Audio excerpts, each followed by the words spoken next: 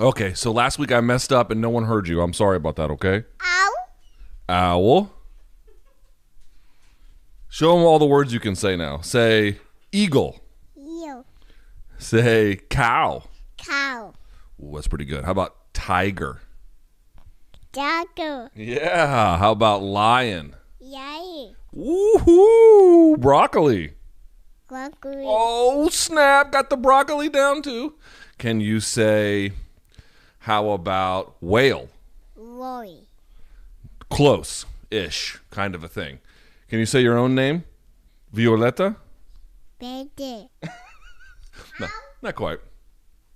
Do you have a message for your fans? Ow. Horses? Horse. What's some other words that you know? You know a bunch of words. Owl. We read the books all the time from the zoo. Monkey. Monkey. Oh, what's your favorite movie? Coco. Coco. Do you like Hector in the movie? Angel. Yeah. Very good. And you like the alebrije that follows Mama Imelda. Pepita. Peter. That's right. Te amo. Chacamo. That's gibberish. I don't know what that means, but I do love you. I love you. I love you. Ow. That's I love you back. That's how she says it. And yeah. Oh, let's look. It's Pepto-Bismol on Daddy's desk. Oh. No. No mas? No. Oh, yeah. Can you say please? Yes. Okay. Te amo. No. You don't love me? Oh. Okay. Well, on that note, I made up for last week. Let's get things started, shall we? Here we go. Yeah.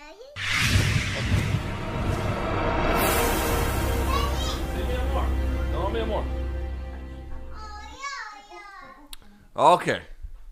There we are. Had to make up for last week because I know it was a disaster. Hi, everyone. My name is Luke Thomas. I'm from CBS Sports and Showtime. This is episode 72 of my live chat. Luke Thomas live chat. Here we are on a 15th of the month. I don't know if it's a paycheck week or not. I hope it is for you. The volume might be a little bit low, for which I apologize. I could turn it just a little bit. Is that better? A little bit better. Because I had to. So this is what happened yesterday, or 2 days ago even. I have two different systems here. I have a Mac here, and I have a PC here. The PC I use for streaming. The Mac I use for just most daily functions. And that's not quite true. I use both, but some differences exist between them. I use most of my video editing on my Mac because I use Final Cut Pro. So I have two different SM7Bs that go to two different systems. I have a audio interface here and an audio interface there, and they have two different cables, okay? So I know you're like, oh, why are you listing all that? Well, both cables to both systems died on the same day. I don't know how that happens, but that is what went wrong, and that was why I had so many issues before. Anyway, I fixed it. A little bit more. So there we are. As for today, subscribe, thumbs up. What else we're going to get into? We have Bellator tomorrow. We have UFC over the weekend. We have Askren returning against Jake Paul in this terrible boxing match they're going to be in, but it's going to do big numbers for sure. Yeah, whatever you want to talk about, we can get to that. Best place to do it, of course, is going to be on youtube.com/morningcombat the day before. Sometimes the morning of, I post a picture, ask for questions, people fill it up.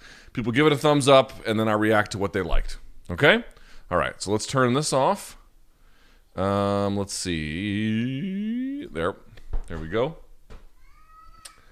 And, yeah, that's my daughter, Violetta.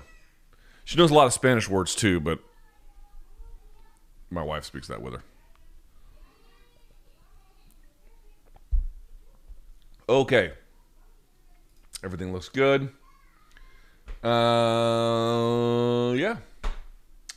Let's go to the questions.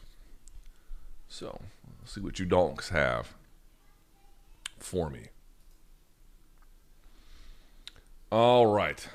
Got 158 of them. Boy. Okay.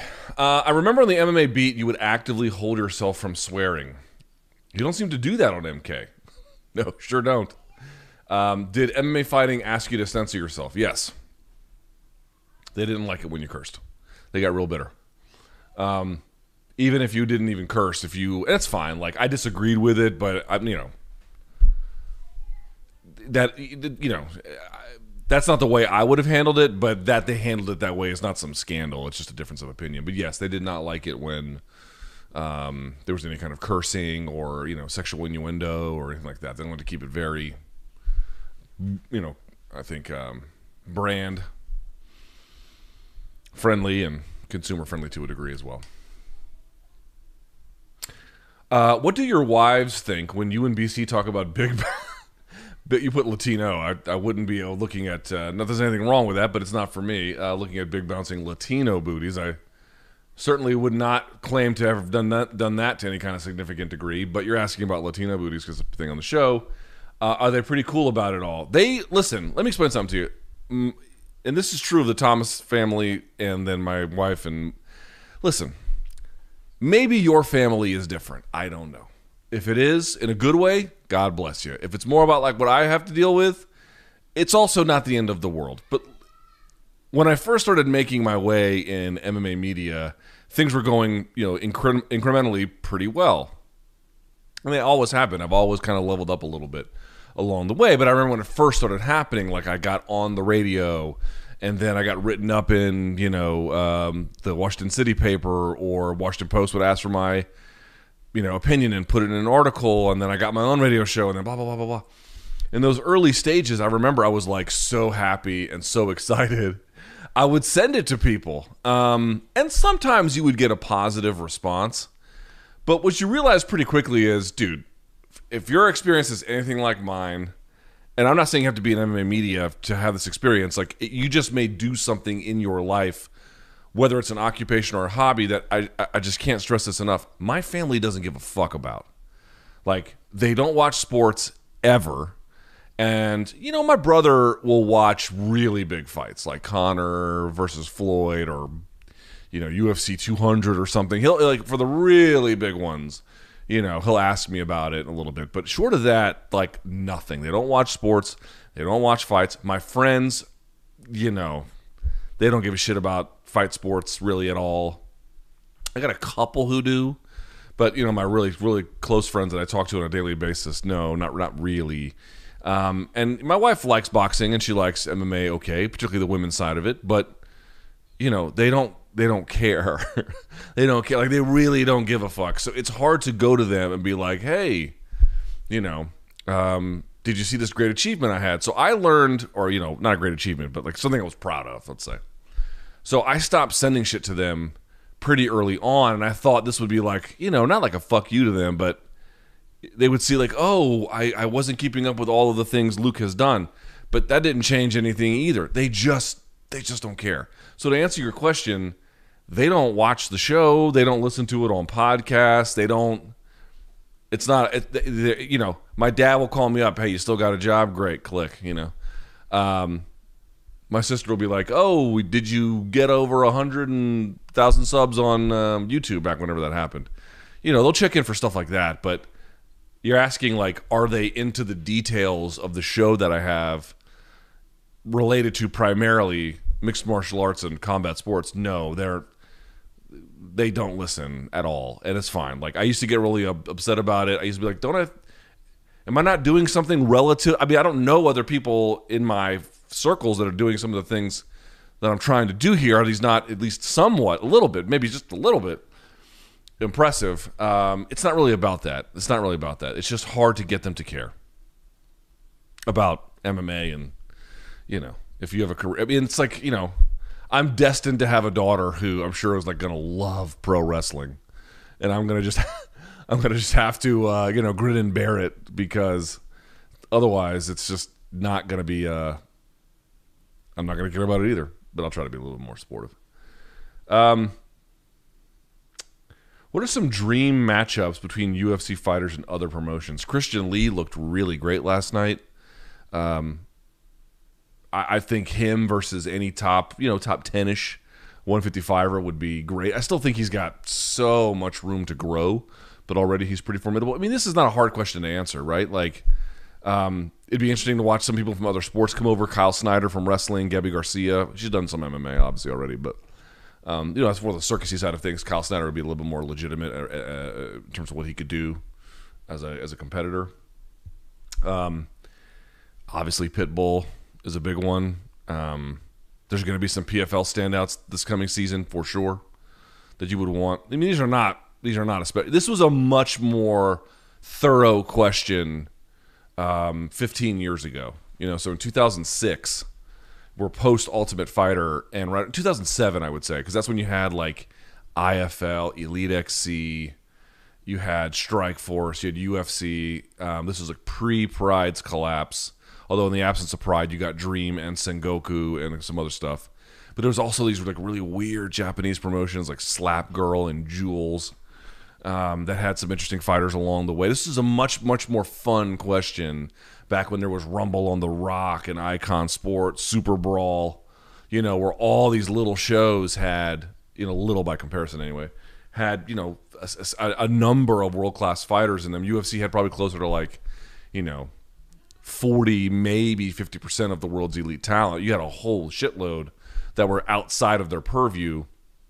That's much less the case these days. They're much closer to 75 or 80%. So you still have a decent size elsewhere, but they're splintered among a lot of different groups. So, yeah. What are some of the things you effed up in your life that you would want to guide your daughter with?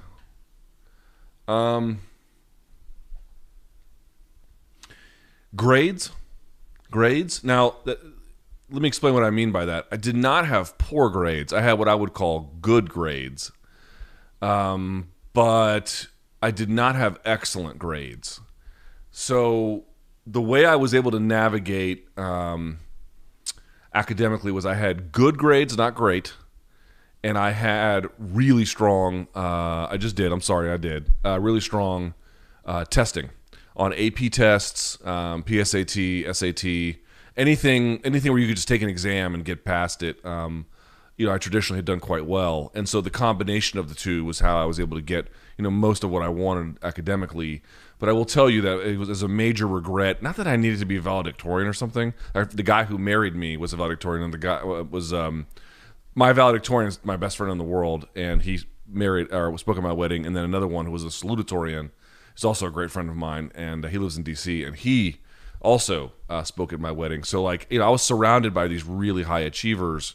I don't know that I was looking for that per se, but it's not about, it's like making your bed. It's not so much that if you don't make your bed, sleep will be bad in it, or something like that. It's just that the habitual act of routine maintenance, in the case of making the bed, or in the case of homework, the habitual act of scholastic preparation, whether you feel like you need it or not, it pays dividends for your other habits in other parts of your life. You don't know a lot of people who, if someone's like a genius, and they can they don't have to do any prep of any kind, and they can get 4.0s. Well, that's one thing. But for the most part, think about somebody who's like a really, not even like necessarily a high test taker, but someone who's like a really good student. Their homework came in on time. Projects were presented well.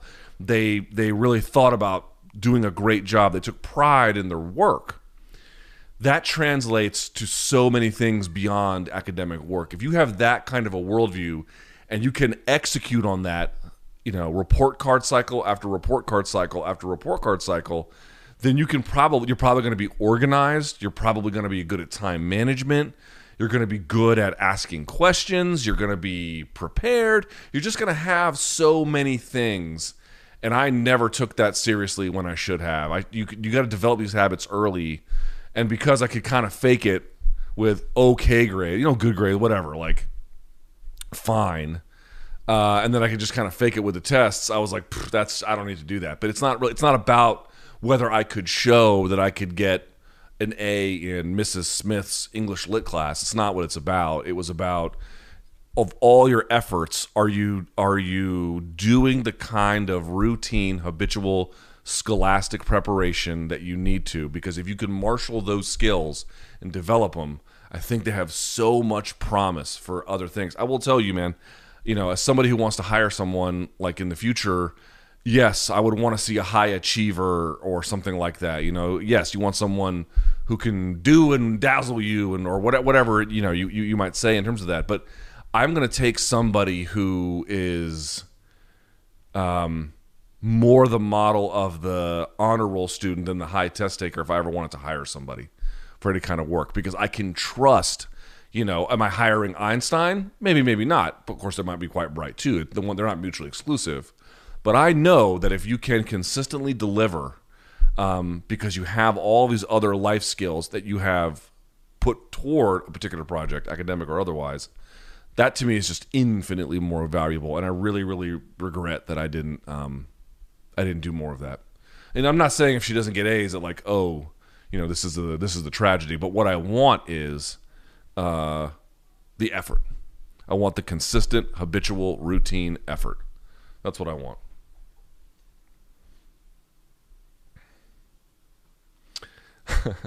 Why does it take 24 hours plus for morning combat content to be uploaded onto audio streaming platforms such as Apple Podcasts, Spotify, etc. after airing? Yeah, this is a question I've been asking for a very long time. The answer is there's a lot of moving parts behind the scenes. Like, I'm hired by CBS, but I mostly work for Showtime, although not entirely. Decisions, and there's a third entity, Mulca, which produces the show, and they're separate from Showtime. So there's all these moving parts about who has rights and access to the content, who puts it up. We've tried to streamline the workflow. We've gotten a little bit better about it. I think we can be much better about it. The answer is it could be up quicker, but it couldn't be up quicker without going through the proper channels.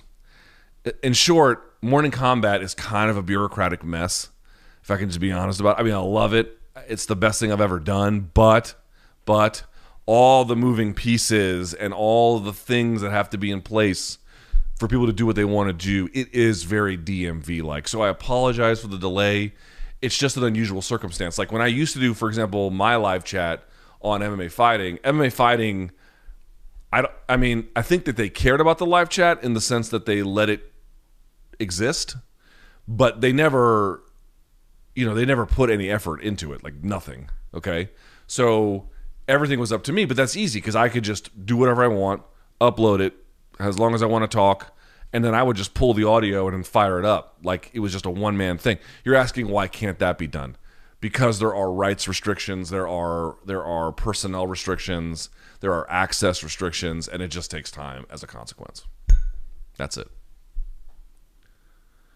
Do you miss BC? Yes, although I've been talking to him every day. And the obvious follow-up, how much? Well, this is where BC smiles at you right before a dong joke. Yes, a lot. I've been talking to him every day. He's been vacationing. BC says hi, by the way. He's been vacationing, but I would have liked him to vacation to a little bit more. I tend to think that he's been a little bit too invested in work in his vacation, but he's ready to MK all day, nearly every day. He's about it. So, yeah. Dude, listen. Rashad's great. I mean, I couldn't have asked for a better situation than I've got with him when BC's gone.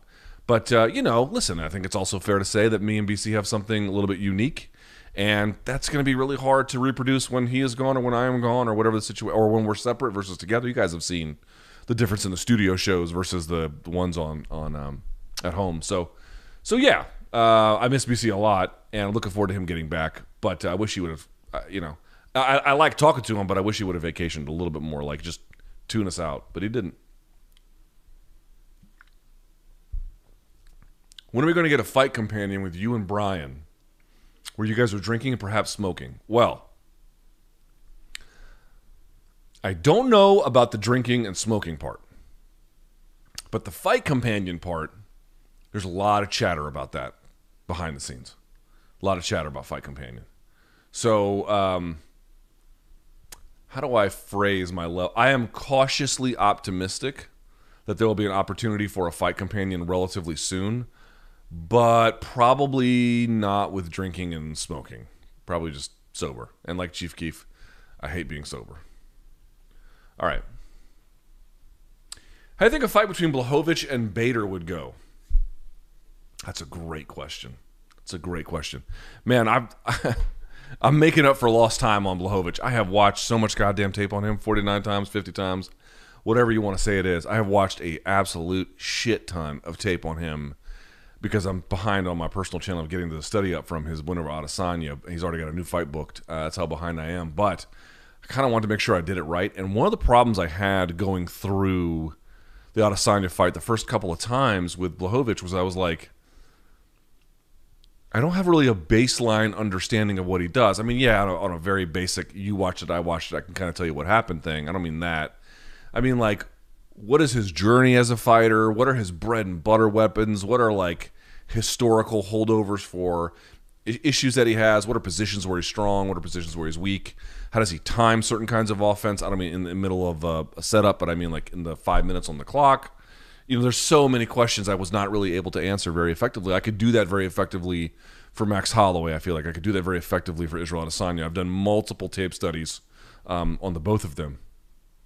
I'd never done one on Jan Blachowicz, and I frankly, you know, I mean, here was something I pointed out. Like, he's got, what, like 4 losses? How many losses does he have?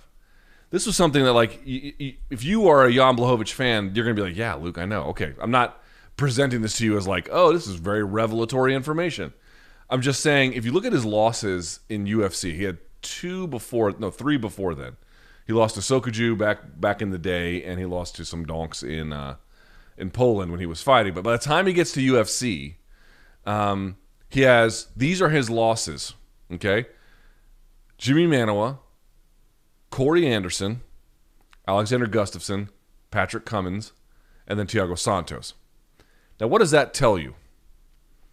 You could make the case that in at least 3, maybe 4, the reason why he lost was not because he was desperately outstruck.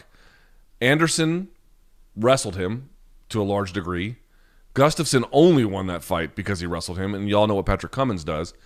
The Manuwa fight, I say he was outstruck, but, you know, not by, it wasn't like some major ass kicking. It was relatively close, you know, throughout the course of the 3 rounds. I think maybe even he might have won one of them. But, you know, okay, Manuwa was better and it was on the feet, but it wasn't some dramatic whooping. Okay, the Santos one was. He got, you know, he ran into a series of punches and Thiago Santos made him pay. Here's my point. Of the 5 losses that he has in the UFC, only one explicitly has to do with, you know, a devastating moment in striking. In 3 of them, it was just because he was out wrestled. Another one was pretty close. It hadn't even occurred to me. So, you know, if you'd asked me why he lost, I would have been like, oh, he was out wrestled here, he was outstruck there. And yes, there's a little bit of that, but it's pretty pronounced. For the most part, when he's lost, it's been a function of wrestling. So you asked about Ryan Bader. Bader might be an interesting fight for him because I tend to think that Blachowicz is going to beat guys that Bader won't, but Bader's wrestling could prove a little bit difficult for him with that top control, as you saw in the last fight against Machida. Fucking Bader's got heavy ground and pound. Now, if he couldn't put away Machida, there's a question about could he put away Blachowicz. But I would say a couple things. One, as long as he got him down, he was going to stay busy enough to win the round. 2, they should have thrown the towel in on Machida. And then I think 3, I wonder to what extent he regulated that just to make sure he could get the safe W. So I might favor Blachowicz to win because I think one of the things he really does is, you're going to see this, he is an incredible rhythm disruptor. He is very much looking to pull you into traps, then switch timing. Timing for him is a big thing because he's very, very, very patient. He's looking to disrupt your patience. He does, in your timing and your rhythm. And as a consequence, there's a lot of time that will elapse in a round where not a lot necessarily happens, and then he'll have a big moment. And he's obviously a devastating finisher. So I would favor, I think, Blachowicz on the feet, maybe overall. But I do think it's worth considering that Ryan Bader and the particular way in which he could, you know, that fast blast double, and that's been something of a historical weakness for him. Not so much on the fence anymore, but in open space. Could get interesting.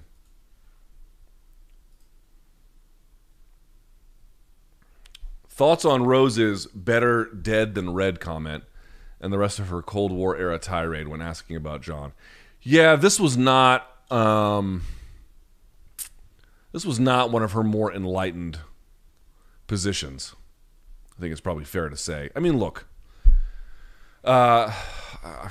Let's look at the timing on it. When was Lithuania liberated?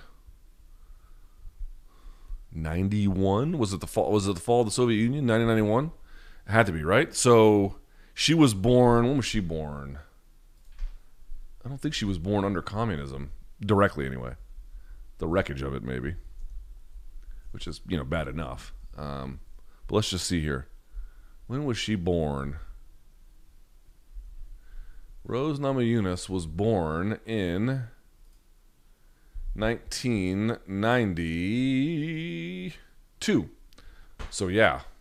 So, the Soviet Union fell on what day? Fall of Soviet.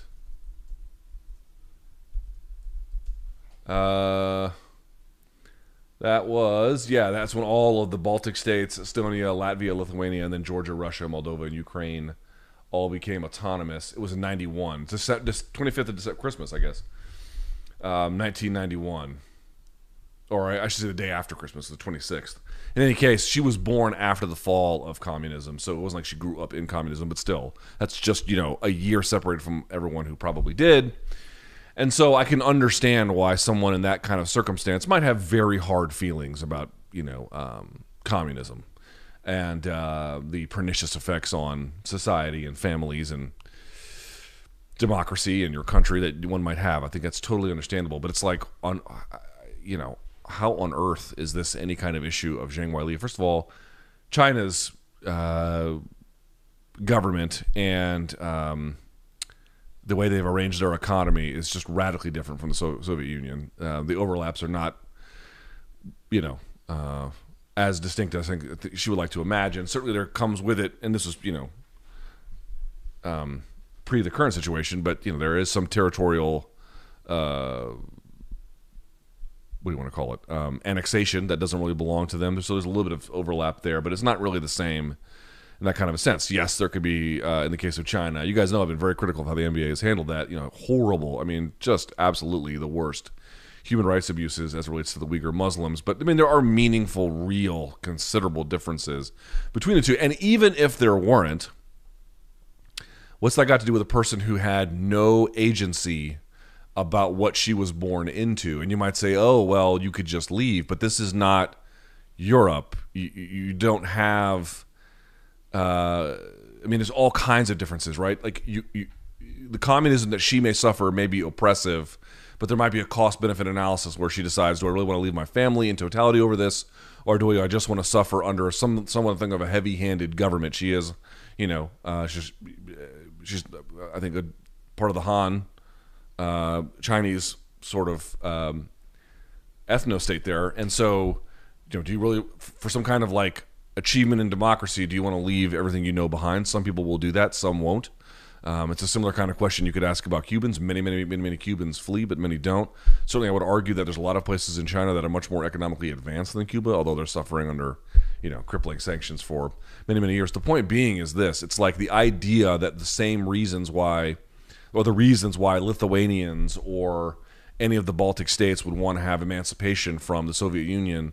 Many of those dynamics may or may not be in place for your ordinary Chinese. And by the way, there's a billion of them. They're going to have a wide range of opinions. And some of the economic liberalization of it that's undertaken has made it, I think, to a degree, and for many people, a little bit more hospitable of a place to do business or to live than maybe, the last vestiges of the crippling and crumbling Soviet Union. And even if it's not, she doesn't have a say. Yeah, you could go and be a political exile somewhere else, or you could try and leave. But these are costly. These are difficult. They take time. Unless it's urgent, which I think for many Chinese it is not necessarily urgent, although they probably would prefer to have their freedoms. I would imagine that's the case. And if she speaks out, there could be public retribution. Like, if anything, the way to... I would imagine she would be sympathetic to Zhang Weili, because you can be proud of being Chinese without being proud of having a communist government that oversees things. And moreover, if you acknowledge that the Chinese government is, even to its non-Muslim populations, oppressive to at least some degree, which I think all of us would agree with, then you acknowledge that Zhang Weili is a victim. not an agent of the state. To my knowledge, she is not. She said the word China power, but who knows what that means? That might mean the people, not so much the government. I mean, who gets out there and is like, yeah, dude, my fucking government rocks, bro. I love my government. People don't do it in democratic states, much less communist ones, especially if there is retribution that's in order for making statements like that. So really the reality is you should be able to view Zhang Weili as something of a victim to a degree of this oppressive government under which she's in, and an extension of some kind of awareness of that, of sympathy for that. I don't see Zhang Weili as some kind of Manchurian candidate, to borrow the term, where she's coming in here and trying to convince us that, the Chinese government's just the greatest thing since sliced bread. She doesn't do any of that shit. She comes in here and lives her life. She does media and asks questions according to what she's asked, and that's it. She only tries to put forward, I think, the cause of herself, maybe her family, her teammate, and maybe her people to a degree. But have y'all gotten more sympathetic towards the Chinese government by virtue of what Zhang Weili has done or said? I certainly have not. In fact, I wish she had more freedoms to enjoy like we do. So that was a weird one. I mean, if you want to have angry feelings about communism, I'm not going to step in your way. By all means, do it. But you have to direct that anger at the agents responsible for perpetuating it in actual terms. That's not really Zhang Weili. In fact, it's not Zhang Weili at all. So she missed the mark on that one. How excited are you for the rise of Impa Kasanganay now that he's at 170? Okay, so he's obviously a very good athlete, and I don't take the loss to Joaquin Buckley as some kind of ultimate, oh, you'll never recover from that. I think he will. I think he will be good, but the problem I've had with Impa Kasanganay is not that he is not quite obviously talented. I think he is. And I kind of understand why he rushed the UFC. Those guys who were trying to make a living during the pandemic, when they were on the regional side of MMA, man, you had some tough choices to make. Because even if you weren't quite UFC ready, or maybe some were, of course, but if you were on that bubble, you would have liked maybe one or two more fights on the regional level before you got that call up to the Contender Series. You kind of had to fast track all of that because you didn't have an option. You just had to go. So there's a lot of guys under pressure. Here's my point about him. I think he's got a high upside too. I want to be very clear about that. I don't want to mince words at all. But I also think he's very green. Very green. And he will get better rapidly. Let's see how he looks. You're right. This might be a great weight class. We'll see. But he didn't have a lot of fat on him before. But I also feel like he got into the UFC too early. Which isn't to say he won't work out, but it may take him a little bit longer because he didn't have that smooth off-ramp from regional onto the high-level pros. Did you have a hard time keeping it together during the Jimmy Flick interview, or are you more removed when you're in person who's in a professional setting? I was crying like a schoolgirl pretty much throughout. Yeah, that was a hard one for me. I had a moment there where I almost not lost it, but I was like, began to feel the weight of what he was telling me. I had to just block it out. In fact, it was helpful because you guys, when you're watching the interview or you're listening to it, you have to hear his voice. Okay, so in that sense, if you're listening to it, it's the same. But I'm thinking about the next question. I'm thinking about when he's going to pause. And actually, my screen is here, but my camera is this right here. So I'm just looking at the camera, and I'm just trying to focus. That's it. That's all I'm trying to do. I'm just trying to focus. And afterwards, as soon as the interview was over, I had to go and talk to my wife because I was a little bit disturbed by it. You hear a lot of stories. MMA is interesting, right? Because you guys missed all this. When MMA was still not legal everywhere, post-Ultimate Fighter, and you were trying to convince people that MMA was something worth watching, dangerous, yes, but certainly acceptable and worth watching, there were a couple of arguments that the UFC rolled out at the time, and one of which is a lot of our guys have college degrees, which is true. By the way, if you don't, that's not some kind of sign of, that you're a lesser person, but I think what they were trying to combat was stereotypes. Oh, these are all, street guys who dropped out at 13 and missing teeth and blah, blah, blah. They were trying to be like, no, like Rich Franklin is a math teacher and Chuck Liddell might have a mohawk, but he's got a degree from Cal Poly in accounting. And there was more that they had rolled out. I think, when they had Matt Hughes, who was an All-American, like they really leaned on that kind of NCAA background. And it was really important to do that. Like, it was really important to get people who had been to noteworthy universities or had done noteworthy things at university, and to get them in front of people to speak. It was really quite important. You saw a little bit less of that by the time they made inroads in New York. And then it was just like, hey, let's get Rhonda, who was Olympian, who's a nice looking young lady, that kind of a thing. But it was a big push. Like, how many of our guys have degrees, and their fathers, and their, it wasn't any women at the time, but all the things you would imagine. They have moved away from that to a strong degree, and now they tell a lot of the opposite about how hard everyone's life is, which is a little bit more actually what boxing did from the beginning. I bring this up only to say, after that shift, when it was just, if you watch Contender Series, it's hard luck story after hard luck story after hard luck story, you get a little bit numb to it. And then a story like that comes along, and he can't talk without, like, the pain he was experiencing. You couldn't deny it existed, nor could you deny it was mild. Nor could you assert that it was mild. I mean, this was a tough person who was hurting bad, and he was hurting bad by virtue of. I don't know all the specifics of his situation, but based on what he's telling me, Jimmy Flick was abused and neglected, and it lingered with him. And fighting couldn't solve it. Frankly, I think he made the right call, at least for now. Maybe he'll have a different opinion later on.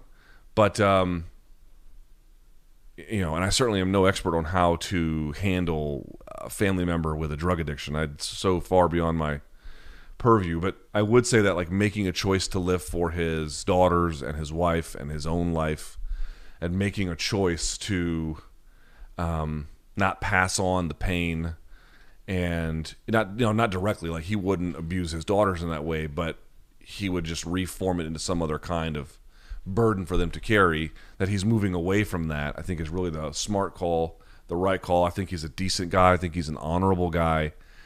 And, when you hear about the state coming to separate you from your parents, man, something's gone very, very... Dude, let me just say it outright. Children, right? Children should not know suffering like that. I do think it's important for every stage of life to be challenged, to have difficulties, to have trying times that sometimes you don't even understand. But children should not know abuse and neglect like that. Never. Never in this world should they ever know that. And sadly, it's all too common. And I was talking with a friend of mine, my friend Raphael. We were texting over, we were on the phone.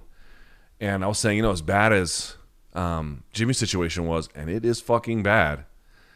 Can you imagine Big Francis's situation? Like, we don't even know half the details of that. And I'm not here to compare, like, oh, that one's bad. This one's the GOAT of bad. It's not even a contest. I'm just saying there's like a lot of pain with these guys. A lot of pain. I mean, this is what I mean when I try to tell some of you guys, like, if you show up to the gym, like, you can train at these gyms, and you can be, if you're just an ordinary average person like me, we are average people by and large, right? You can go to these gyms and you can better yourself, man. You can legitimately make something of yourself in these places. You can work through your demons, and you can lose weight, and you can work on your self-confidence and all those things. But then when it's time to lock up with dudes like Jimmy Flick, or Francis Ngannou, or somebody else who had some kind of an upbringing that that wires them in a certain way, you're not ready for that, man. You're not those people. You are not. Can't be clear about that. You are not those people, unless you have, you have an identical kind of background. But, listen, my parents had I've seen other kids with divorces, of all the kids I ever knew who had divorces, my parents had by far the worst. Man, I spent from 3rd grade to 8th, maybe not that much, 7th grade, in and out of courtrooms. Constantly. Watching your parents attack each other in court. And I didn't have it. Like, not even 1%. Not even 1% of 1% of some of these guys. And you can feel their fire when you lock up with them, man. And I get it. There are some dudes who are normal. They have great parents. They just like to compete. They're good athletes, and you get the same result. Great. But I'm not a great athlete either, and I don't have that major desire to compete. And you can see it, man. Fuck. You got some junkyard dogs out there. And I hate to say it, but it really is true. It often comes from, horrific life circumstances. Doesn't have to, doesn't always. But it does routinely. The difference for Jimmy is that they were paralyzing him, and they were creating problems for other people. Like if he was single, maybe he doesn't make this choice, but he wasn't. So afterwards, when the whole thing was over, I sat there and I thought to myself how awful I felt about Jimmy's situation. And I feel like I've known some pretty bad pain in this world. I don't know that I've felt that pain. That was bad. That was really bad. All you want for these guys is just to feel better, to just be happy. That's what I mean. It's like, dude, if you can find a little bit of happiness in this world, take it, because it's not that easy. Do you believe in ghosts? No. Have you had any paranormal experiences? No one has. If you saw it, what did you make of Askren's open workout? I saw a little bit of it on social. Listen, guys, I'm not really all that. I think I have to watch the fight for work, so I'm probably going to watch it. It is what it is. If people like it, great. If not, it's not worth getting upset over. But I'm not going to I'm not going to deep dive on Teofimo Lopez, who's going to light his opponent on fire, or this thing. It's just going to be what it's going to be. I think I saw the stuff that I saw. It wasn't a lot, but I'll say this: it looked like punches had improved since his MMA days. Saw that. And listen, here's the most important part: Askren is saying it's the best payday of his life. Triller as an app that competes with TikTok. Excuse me. I don't know what his future is. I think it's very much hard to determine. And this Triller thing that they're doing now, where they bought out Fight TV and they're trying that was what you would call vertical integration, where they're trying to control every portion of the product and the sales and the entire line and everything in between, right? And they own all the assets in between, everything else like that. That will last a little while, but that won't last forever too. Triller is spending so much. This is a hard concept for folks to understand. The pay-per-view this weekend, the Askren pay-per-view, and with Paul, it's going to sell well. I don't know what the number will be, 1 million, 1.5 million, whatever it is. It will be a high number, but I guarantee that their costs are so enormous. Plus, they're not going to have a gate, right? So their costs are going to be or not much of a gate anyway. They're going to be so enormous that there's no chance they make money. That thing will not last. But, God bless the guys who can get the money while it's there.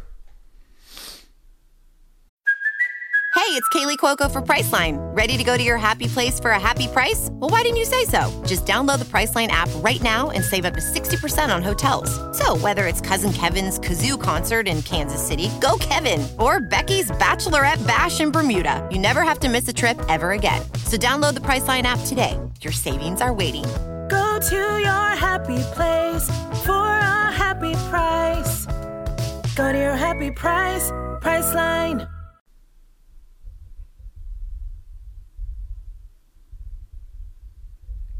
Thoughts on mainstream media not reporting atrocities being committed in Myanmar? There was a coup. I don't know. I feel like the Burmese or I'm not sure what Myanmarese. I'm not sure what the word would be. Myanmarian. I don't know what the word is. It's all over my timeline. Maybe that's just the way I curate the news, I guess. But I feel like I've seen a fair bit of it. I don't watch cable news of any variety, so I don't know what they're saying. My guess is probably not a lot, but that's ratings driven to a pretty strong degree, so they're never going to have an incentive to focus on something like that for very long. There was a who sent it to me? Who sent me that? I forget who sent it to me. I don't listen to it normally, but there's a podcast called The Daily. I think it's a New York Times podcast. I don't listen to it very often, but they did one on their longtime Myanmar correspondent, and she explained the situation and why it had deteriorated in the way that it did. Basically, it's an old general hedging his bet about his future, and he didn't want to put it to chance. Obviously, it's much more complicated than that. And the leader of Myanmar was somebody who's seen as a sort of democratic, symbol of freedom in the future in that area. And then she had kind of capitulated to the security state at some point, where she had lost a lot of credibility for it, but they apprehended her, and it's a whole thing. But I don't know. It's hard for me to answer because it features quite prominently in the stuff that I read. But if you're asking, like, why don't ratings-driven cable news channels cover it, I mean, the answer is in your question. I can't say this enough. Do not watch cable news, ever. Ever. The one exception, and you can pick whatever one you want. You want to watch on election night to see when news organizations are going to call things. Even then, you don't have to watch. But if that's what you want to do, and you want to see what the results are as they come in, fine. You can watch on election night. Even then, it's a waste of your time, but that's not so bad. But anytime else, there is no good there's nothing you're going to get from there you couldn't get better and more informed elsewhere. How many resume reviews would have to end up in defeat for you to admit that it's cursed? You would have to see, but see, there's question begging there. So let's look how you've worded the question. How many resume reviews would have to end up in defeat for you to admit that it's cursed? First, you have to prove that curses are real, and then you have to show me how multiple losses of resume review would fit into the curse. There's no such thing as a curse.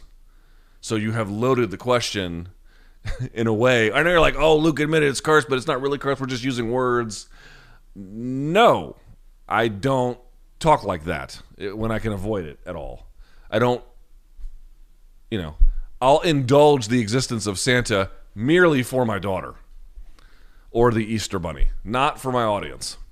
There are no curses, and there's not. And you don't live your life according to them unless you're a AAA baseball player who's been there for 5 years and you're trying to Kenny Powers your way to a league other than Mexico. They don't exist, and they don't exist, and none of you live your life like they exist. I grew up for all my life until whatever year it was as the Red Sox can't win, the curse of Bambino. Dude, Yankees fans, if you're overseas, this will be like, I don't know what the equivalent would be, but in soccer or something. But dude, whenever the Red Sox and the Yankees would play, you would hear the Yankees fans taunt them. 1918, 1918, and this would go on for decades.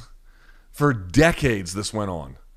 And finally, you realize it's just bullshit. It's just, yes, it was unusual, and the timing worked out in a way that seems a little bit hard to understand at times. But in the end, there is no force guiding these things in this way. None of you, me, you, none of us are that important. It just is what it is. There are no curses. There are no jinxes. There's no nothing. They don't exist. Someone says, I demand Violetta at the beginning of every live chat from now on. Provided she's not asleep, we can try.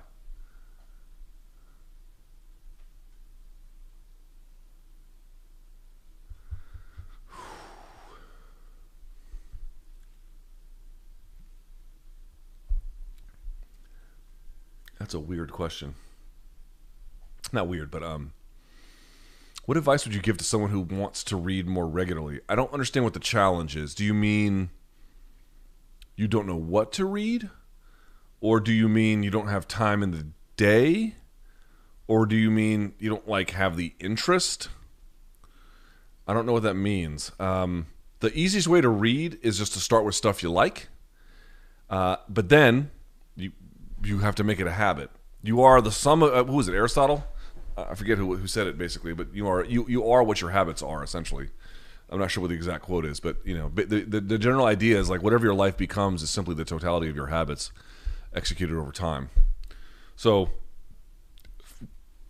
find something you like, start there, and then just commit to finishing things.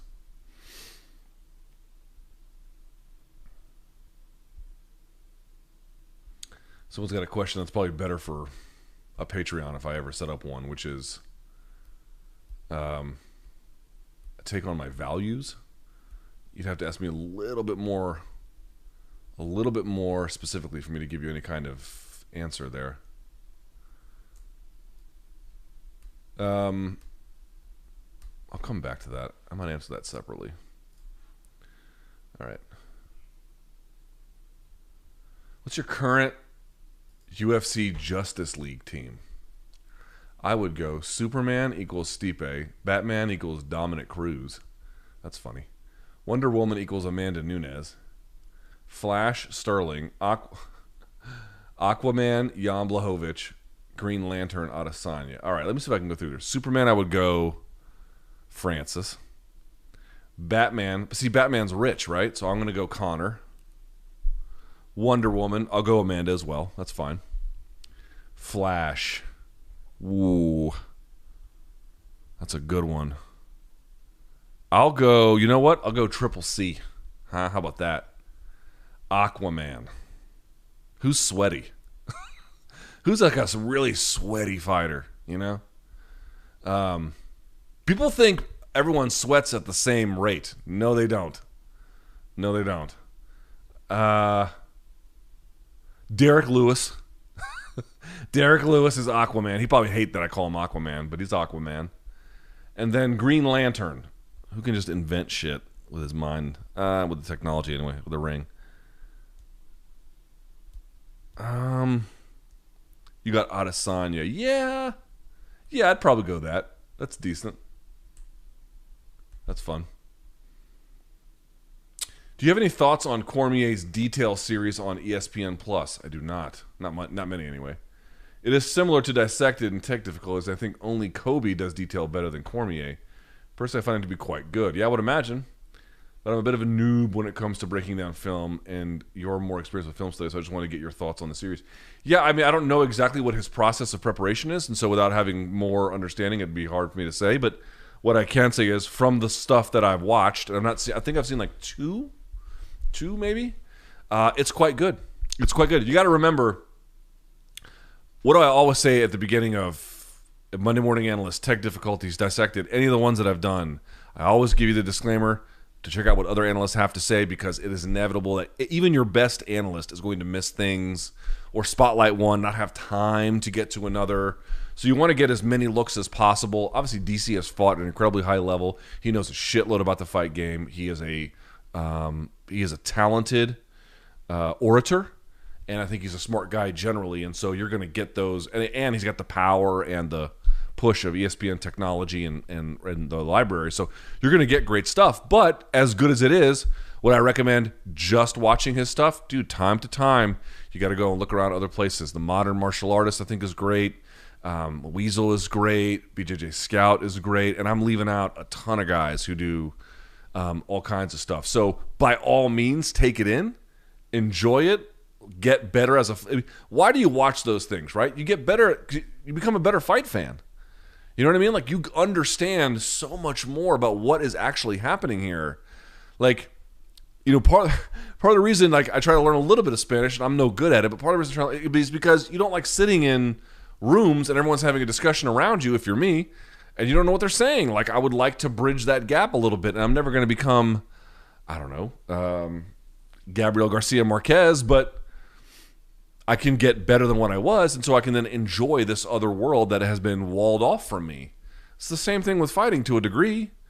If you don't know anything about what they're doing, there are ways to just sort of understand a punch landing being pretty effective and then seeing it coming or something like that. But to really get down to the details, to really understand the fine details, dude, if you're watching Khabib, dude, you're watching a master of his craft. You know, I want to know more about that. I want to know more about why he operates the way that he does and the little details that he gets from that. Obviously, a guy like Cormier, I would imagine he's done some Khabib tape studies. You're going to get good stuff from that. You're going to get really, really good stuff from that. So from what I've seen, it's quality.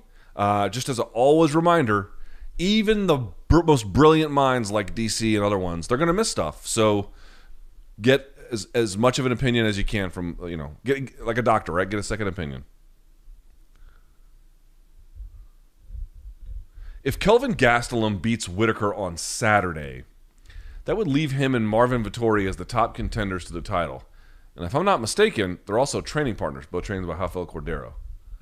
Do you think they'd fight each other? And if so, who do you think wins? Vettori. I think Vettori would fight his own mom, dude. That dude he's ready to go, huh? So, yeah, Vettori. Whether they would fight each other, I don't know. In fact, you're the first. I'm sure other people have brought this up, but I hadn't seen it.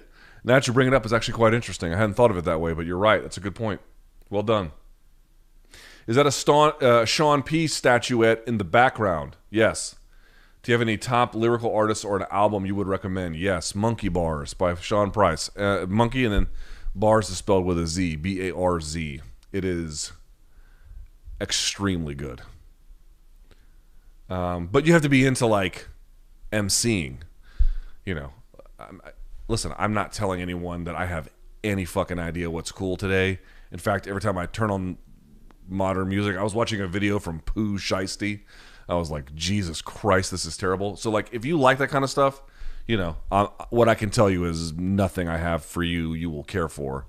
But if you actually like emceeing, it's hard to go wrong with Sean P. This was made by a guy.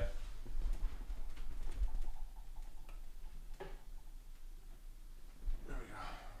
This was made by a guy who, first of all, here's the gorilla. If you know anything about Sean Price, not just the album, but he had a lot of like monkey imagery in his artwork. So here is the monkey. Right, he's just sort of like, and it's a street he's been stepped on. They put the number of the model on it. P is a thing he used to always say. And you can actually customize this. So you can actually take off the arm. There's a different arm you can put. It's like a normal arm. There's one with a microphone. You can change out the head. But this is the Hulk version. And so you put the Hulk version in here. Boom. And you get this. Pretty fucking cool. Pretty fucking cool. He made one. The guy who made this made one of Method Man, Raekwon. He made one of I think he did like a Black Elvis. Who else did he do? Method Man, Raekwon. I'm not sure who else he has done, but they're all just incredible. Oh, he did a Ghostface one. Incredible. Just all incredible stuff. You're going to see the new Mortal Kombat film when it releases. Yes, of course.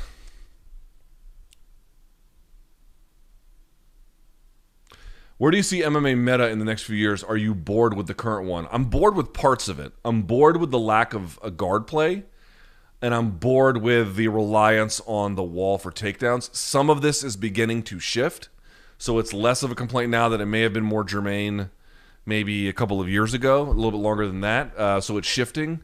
But these positions where, it's understandable that some positions are going to be more common than others, particularly when aggression and pushing out forces people to the fence line. But making better use of it, or underneath just standing up rather than some use of the guard play to threaten to stand up. I think you're going to see some more of that. I really do. Where does Dominic Cruz rank among all-time greats in MMA? Certainly among bantamweights, he's ranked pretty close to the top of the list, if not directly at the top. Among the other ones, Cruz has been interesting because he's been highly unique, successful. He's been something of an innovator, a model. But in terms of his actual accomplishments, while they are high, I don't know that it qualifies him, maybe somewhere all-time top 25, something like that, somewhere in there.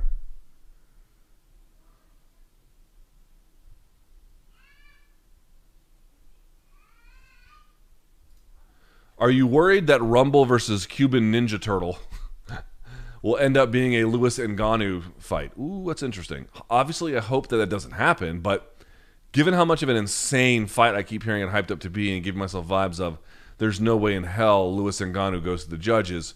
With Rumble not having fought in 4 years and Yoel's last fight, I really hope it's just not 5 rounds of just feeling each other out. You might get it, especially with the tournament, because you lose this one, you can't fast. I mean, this is the interesting part, right? With the matchmaker model, if it was no tournament, it was just matchmaker. If you lose this one, you could end up fighting for the title of the very next fight if the promoter wants you to. With this one, you can't. You are, unless there's an injury, you're quite literally forced off of it. So, and even then, they might have someone else sub in the case of an injury. So there's just a lot of ways it could just not go your, or I should say, where it could affect your cost-benefit analysis, where moving on is so important.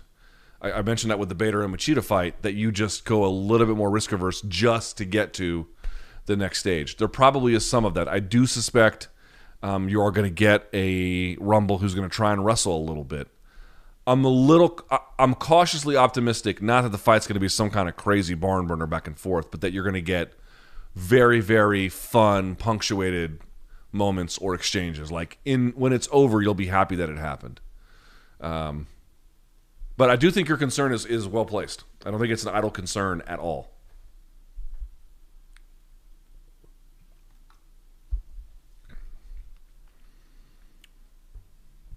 I've seen your Cannibal Corpse and Nile gear. What are your top 5 heaviest bands you listen to? What's on my thing right now? Man, I was telling someone the other day. Who was it? I was telling this about. Like I went to the Cannibal Corpse show in Philly at the Living Arts Theater, something like that. Theater of the Living Arts, TLA. Bro, that was like being in the corner ropes, covering up, and some boxer just, beating the balls off of you as you cover up in the corner and the ref ain't saving you. And I mean it in a sort of a good way. It sounds like I'm like you're just beaten to death by sound. That was one of the most, not even the most, one of, absolutely the most punishing metal show I've ever been to. I've seen Opeth in concert, a gazillion times. That's a very different kind of metal. It's like, black metal, almost doom metal-y. And a lot of their newest stuff it just sounds like Jefferson Airplane, for crying out loud. But their old shit was kind of heavy. I saw them, and it's a bunch of nerds sitting down. It's nothing like it. I've seen Down in concert. They were with Phil Anselmo at the front. They were brutal. I've seen Slipknot, although this was years ago. This was 2000, and they were on like a side stage, but they were fucking brutal. Who's that? I've seen Rage. It's not really metal, but they were good too. Discarnate, which I think is an English band, or maybe they're Scottish, something like that. They're heavy as fuck. Cattle Decapitation's a good one. I'm trying to think what else I have in here. Pantera's obviously, just my apex predator. Oh, 6 Feet Under is a good one to listen to. Gojira's okay. They're okay. I got my music here. What else we got? Yeah, something like that.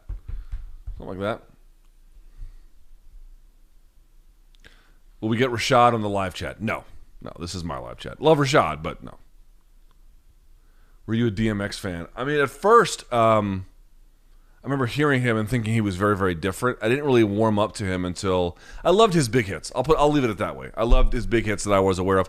I heard him early, liked it, didn't become a huge fan or anything. But then, he had so many hits from like 98, even before that, but 98 on. It was, what are you going to say? You don't like Up in Here or...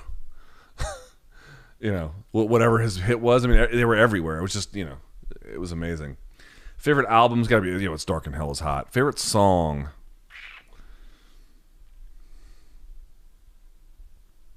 Who We Be, I've always kind of liked.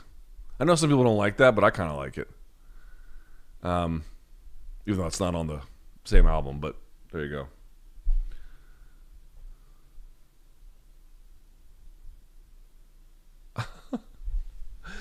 All right, I'll tell this story. I don't give a shit anymore.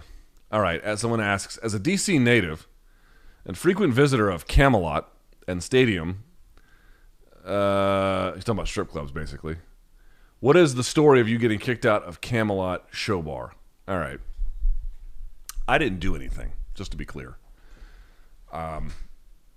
So, it's like 9 o'clock at night, and it's like 2005, maybe? 6 at most? Let's say 2005. I get a call out of nowhere at like 9 o'clock at night, and I was living in PG County at the time, which is right outside D.C. It's in Maryland. And because I had just moved back from New York. And a buddy of mine calls me, and he had just gotten back from Iraq. Now, this savage, this gentleman is what we called high speed, low drag. Okay? I mean, he volunteered to go to Iraq. So he was a reservist who volunteered to go active duty just so he could go fight in Iraq. I mean, he couldn't wait to go. There are some guys like that. There are not very many of them, but he was one of them. He was a smart guy too. He had an engineering degree, although he was enlisted like I was. And but he was just the word we use is hard charger. He was a fucking hard charger. Like, you know, he did everything that was like anything you think tough guys do, he did. Okay, he was a legitimate tough guy. But he was a nice guy too. He was not at least up to that night. Up to that night, he was not so terrible. But I haven't really. We spoke a few times after this, but this was a really dividing line in our life. He had gone back to reserve duty, so he had spent like a year in Iraq, and then he had done what's called TAD, temporary active duty. And he had just gotten back to D.C. And, you know, he was fucked up, as most of them were when they came back, at least to some degree. And he calls me up drunk. By the time he called me up, he was hammered. And he calls me up, and he says, "Hey, I'm in downtown D.C. Come meet me." And he called me a pussy and everything else. I apologize for saying that, but he did. And I'm like, I don't want to. And he's like, if you don't come, I'm going to get in trouble, and you need to be here to separate me from getting in trouble. I just got back from Iraq. I have a ton of money I have saved because you got all this hazardous duty pay. All you have to do is come down and drink with me. So I said, okay, all right. So I drove down to D.C. Yes, that's right. I drove down to D.C. and I met him. And the first bar we went to, I maybe had a drink. And then he looks at me and he goes, "Let's go to the titty bar." And I'm like, dude, it's like 10 o'clock at night. What are we doing? Can we just not do that? Can we just drink? I haven't seen you in a while. Can we just drink? And he's like, no. So we go. And for folks who may not understand things, M Street runs through the heart of like the business, or I should say part of the business district of, it starts essentially right off Connecticut Avenue. After that, it starts before that, but the real big part of M Street starts there. And it goes from the bottom of Connecticut, and then it extends. It's the main artery all the way through Georgetown. Okay? So Georgetown's like your rich, foofy area. It's the main street right down the middle of it. This is what we're talking about here. This is a little bit before Georgetown, but not far. It's 18th Street, and Georgetown starts like 24th, something like that. So 26th maybe. So we go to Camelot, and we walk in. We were not there long. So basically the way it works in DC is, I don't know how it is anymore, especially after the pandemic, but at the time, you can't touch in these strip clubs. You can only look, right? So we walk in, and I'm looking around for like a place to sit. And I'm like, because they've got like a main stage, and then they got like little smaller stages everywhere, and you're just trying to figure out where you're going to sit. And I remember out of nowhere, I feel like someone reach on my arm and like fucking yank it. Like, oh, like they yanked me over to the side. I'm like, what the hell? And it was this huge bouncer. He was way bigger than me. Okay, this guy must have been nearly 400 fucking pounds. 6'8", 6'9". He was a giant man, all right? And he goes, "Yo, you and your friend need to fucking leave now." I'm like, dude, we had just walked in. I'm not kidding. I didn't put my jacket down. I didn't sit down. I didn't order a drink. I didn't even get to the bar to order a drink. Nothing. And I'm like, what? What do we do? He goes, "Get outside." So we get outside, and he goes, "Yo, man, your fucking friend is trouble, bro. Don't come back here. Da, da, da, da. And I'm like, and I turned to him, I go, dude, what the fuck did you do? What are you doing? He tells me that one of the cocktail waitresses was walking by. And he grabbed her. Right. He grabbed her. Just a no-no off the beginning.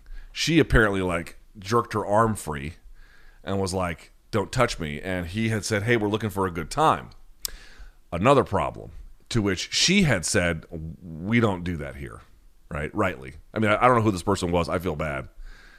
To which my friend at the time, I don't even want to tell you what he said. But he reinforced in much more vulgar terms, and I do mean significantly more vulgar terms. No, you don't understand me. And I think threw a 20 in her face. We're looking for a good time. But I want to be clear, he said much worse shit than that. At that point, and this happened like almost immediately, she went and got the bouncer, and he chucked us out. But the night wasn't over. I've actually never told this story publicly. I'll tell it to you now. We'll end here. You'll love this part. So I realized I've got a degenerate on my hands, but I also realized if I don't chaperone this guy, he is going to end up either in jail or someone's going to punch his fucking lights out. Like, he is a disaster. He's a mess. And he was like, hey, I got a fucking hotel suite. Let's go drink at the hotel. Fuck these broads. Blah, blah, blah, blah, blah, blah. And I'm like, all right, how bad could it be, this hotel room? Fine, whatever. I'll just drink there. He says he's got tons of beer on ice in the fridge. Fine, whatever. We get in the cab, and he directs the guy to go to, at the time, a known area for prostitutes in the city. And I'm like, I was like, where are you staying? And he was staying near actually Independence, and we were going towards K, which they're not too far from each other, but they're not that close either. Like, it's a walk. More than that. It's like several subway stops, metro stops. And he picks up, you think I'm exaggerating this, I'm not making this up. He picks up two obvious prostitutes, okay? The cab driver is very uncomfortable with this, but he just goes through with it, which I was very shocked by. And then when they get into the car, so I'm sitting, there's a driver, there's them two, he's next to me, I'm behind the driver. As he then gives the directions to the hotel where he was staying, he proceeds to start negotiating with the prostitutes for the sexual services that he wants to enjoy when we get back to the hotel room, which, by the way, he never told me we were going to do. And I'm like, dude, what are you doing? No, I'm not. I was like, you want to do that on your own time, bro. That's fine. Like, I'm not about it. Especially since you just probably committed a crime, picking him up off the street. Like, what are you doing? And when I tell you he's negotiating with them, I don't just mean like 24, like 100 for the both of them. I don't mean that. I mean, like, he is going graphically through the checklist as if you were like looking up pornography search terms in the car. And I'm like, oh my fuck. I'm like, dude, I am like, oh my fucking God, what am I going to do here? I don't want to be a part of this. And I don't, like, how am I going to extract myself from this?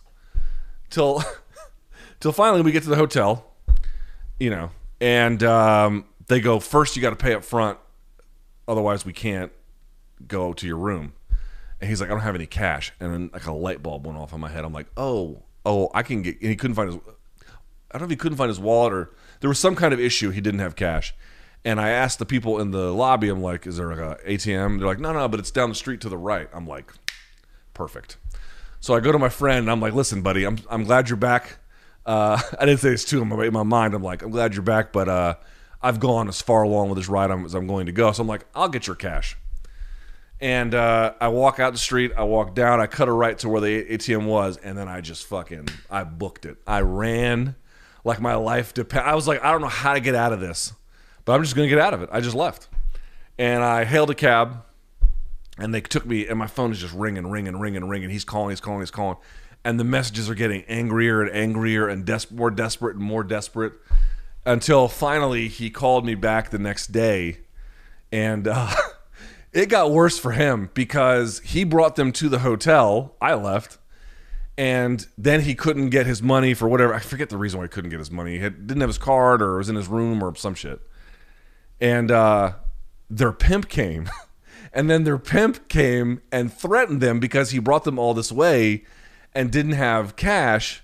So they took some of his jewelry and his cigarettes, which he was very upset about, and they went on his day. They didn't hurt him or anything, and he went back to his room and he was fine. But yeah, that was one of those moments where I was like, yeah, dude, I don't. This is not acceptable risk management to me. I don't do things this way. And by the way, if you think that's like a really nasty story, depending on your preferences, I don't know what they are. I could go way worse with some other Marines that I had some encounters with. Like, that is very tip of the iceberg, super tip of the iceberg. It's like, don't get me wrong, I will always praise the troops for their heroism and their service and the value that they bring to the country. It's truly one of the great honors of my life. But if you think that they're not in their personal lives absolute dirtbags in many cases, you are living under a certain amount of delusion. Let me assure you. I'll never forget that cab ride. I think it was actually, we were on Constitution trying to get onto Independence. And he's like, yeah, but what about to do this? And like, would that be 50? What about 70? What if the both of you did it at the same time? And I'm just going like, oh my God. But your boy thought on his feet and just dipped out on my buddy. Sorry, dude. What do you want me to do? I wasn't, he was not listening to sound. Though you understand, the whole time I'm not being quiet. Like, the whole time I'm like, dude, we can't do this. This is a terrible idea. Fuck you, we're going to do it. No, I don't want it. I don't want to pick these women up. I don't want to do that. Stop being a bitch. Nah. Okay, all right. Have fun with his pimp. And he did. All right, that's it for today. There's a fun little story that I had. Thumbs up on the video. Hit subscribe. Appreciate everybody watching. Morning Combat is back tomorrow. And, we'll do some previewing. We'll do some chatting. We'll do some other stuff there as well. Send us to somebody who hasn't seen it. And, I'll talk to you guys tomorrow. Appreciate you watching. And until then,